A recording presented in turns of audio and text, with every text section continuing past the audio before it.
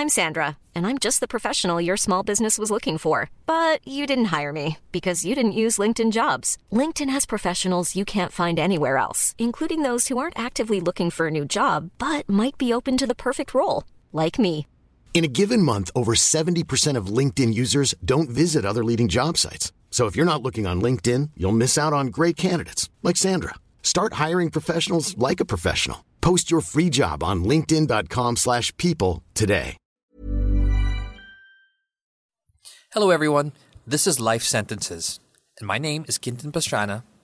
This is a podcast on the best of poetry and prose. Now in this episode, I'll take you through a movie that had a huge impact in my life, as with others. I'm talking, of course, about the 1997 Andrew Niccol film, Gattaca.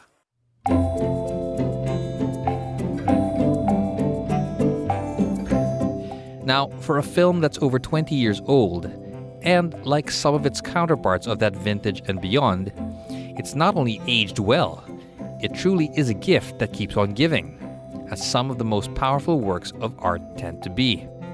In 1997, Gattaca was considered science fiction. But looking back now, it seemed like a foretelling of what is to come. To get a better sense of what I mean, let me bring in Kat Ventura, Puma Podcast's news producer. Hi, Quintin. Thanks for having me here at Life Sentences. No worries, Kat.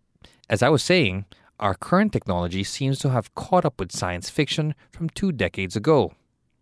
I don't want to go too much into the plot of Gattaca, but at least let's describe the setting. It's basically a dystopian world where medical experts can single out undesirable traits from embryos even before they're implanted in their mother's uteri and carried to full term. Now, those kids who grew up with genetically engineered DNA have more opportunities available to them when they grow up, while those left to chance, as they say, are relegated to blue-collar jobs. That kind of social segregation thankfully hasn't happened yet, but we're at the cusp of that level of genetic engineering technology. We're not just talking about influencing the sex of your unborn baby, we're talking about shopping for certain attributes to give to your baby. What's this reproductive technology called? The procedure that allows parents to mix and match their baby's traits is called pre-implantation genetic diagnosis, or PGD. So you have the fertilized embryo in a dish, and aside from being able to choose the gender of the baby, PGD also allows parents to choose their would-be baby's eye color and even to possibly remove genetic disorders that the child could suffer from. But the technology itself that allows medical experts to carry out the parents' wishes is called CRISPR. That's spelled as CRISPR. It's an acronym for Clustered Regularly Interspaced Short Palindromic Repeats. Basically, CRISPR is a gene editing tool that scientists use to remove and replace faulty genes in our DNA with great accuracy. That means they can not only alter the genetic makeup of an individual to make sure he or she won't have a certain genetic disorder or trait, but it can also eradicate certain genetic diseases when used in a much wider scale. Yes, and that's what the first CRISPR babies were made as proof of concept for. Chinese scientist He Jiankui recruited an HIV-positive man to father Lulu and Nana, not their real names, with an HIV-negative mother. The goal was for the twin girls to be born with genetic resistance to HIV. He's targeted a gene called CCR5, which refers to a protein that HIV uses to infect healthy cells. His goal was to mutate CCR5 to a CCR5 delta 32, a gene naturally occurring in some people that makes them resistant to the infection. So, CCR5 delta 32 is like a lock, so to speak, that prevents HIV from entering a cell and infecting it. Was this Chinese scientist successful? Of course, the whole idea of having gene-edited babies shocked the world. It's worth noting that He didn't publish the data underlying his works. It was also later found out that the CRISPR girls' altered genes are not exactly matched with the naturally occurring delta 32 mutation, which means it's also unclear if they're resistant to HIV because of the gene alteration or just because of its unintended side effects. Questions also remain on the health condition of the girls as they grow up.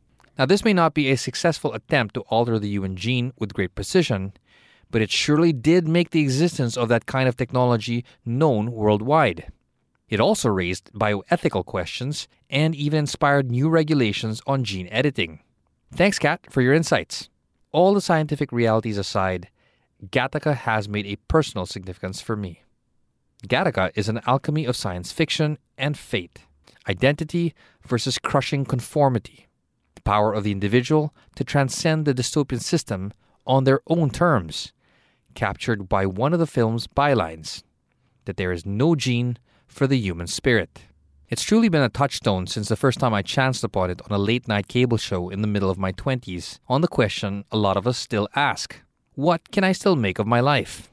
From overcoming a learning disability, to squeezing in and studying the best universities in the world, to competing in an industry of larger and more entrenched interests, and to chasing what and who you love against all the odds and letting the journey transform you regardless of the outcome. I picked some excerpts from the movie that can help you better understand what I mean. But I'm going to need some help with reading the dialogue. I'll be reading Vincent's lines. He's the protagonist in the movie. Basically, his life has been predetermined the minute he was born. A genetic test said that he has huge chances of developing a number of illnesses during his lifetime, and the possibility of getting sick limits his options on how to live his life. Carl Joe Javier will read Vincent's dad's parts, and Kat will read Mom's. Let's begin.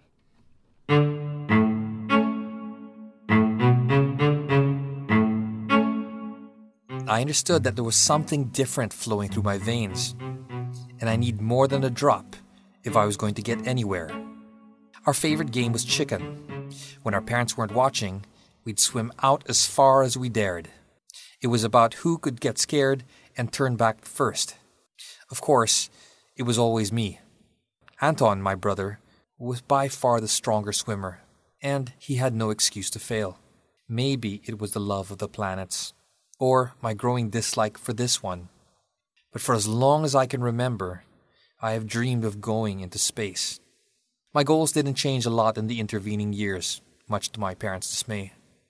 You have to be realistic with your heart condition. Mom, there's a chance that there's nothing wrong with my heart.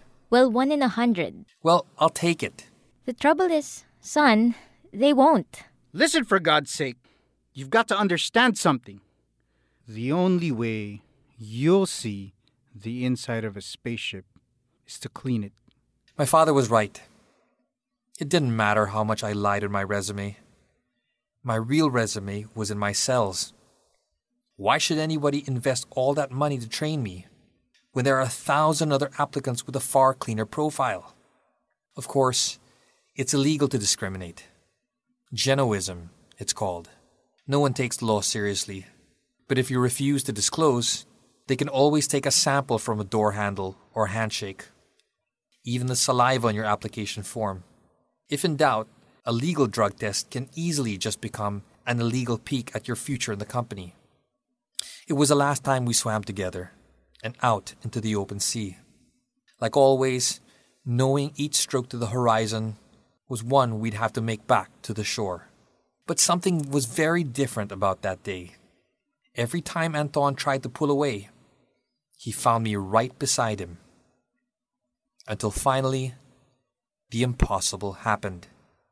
It was the one moment in our lives that my brother was not as strong as he believed, and I was not as weak. It was the moment that made everything else possible. We'll flash forward years later when Anton, now a detective, finds and confronts Vincent, who against all the odds and authorities has become an astronaut at Gattaca. This time, another producer of Puma Podcast, Mark Casillan, will be reading Anton's lines. Anton is Vincent's younger brother. His genes were engineered before he was born.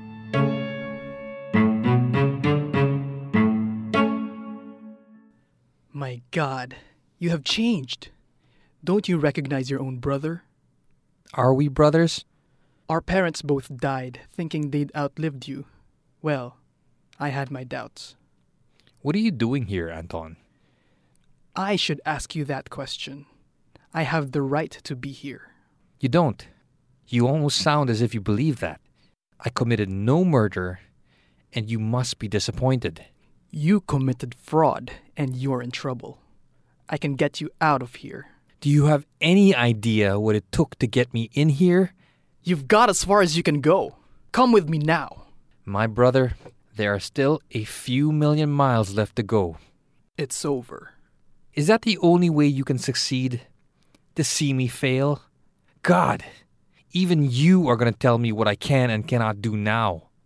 Well, in case you haven't noticed, I don't need any rescuing. But you did once.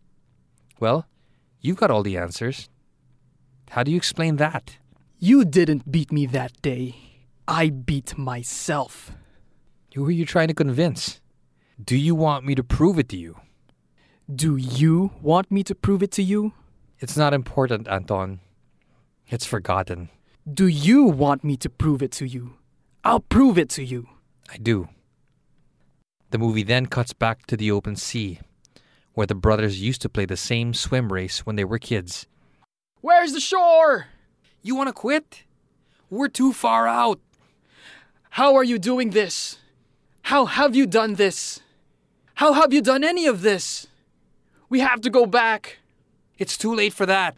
We're closer to the other side. What other side? You want to drown us both? You want to know how I did it?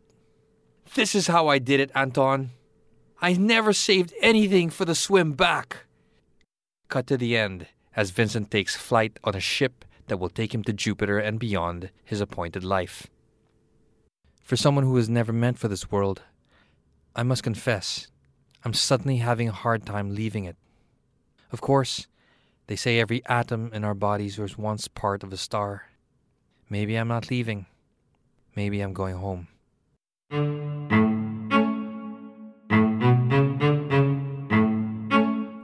I think that pretty much sums up the theme of the movie. Kat Ventura, Carl Joe Javier, and Mark Casillan, thank you for joining us today.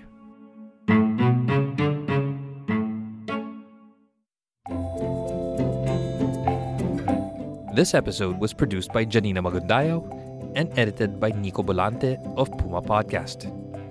Life Sentences is a co-production with Puma Podcast.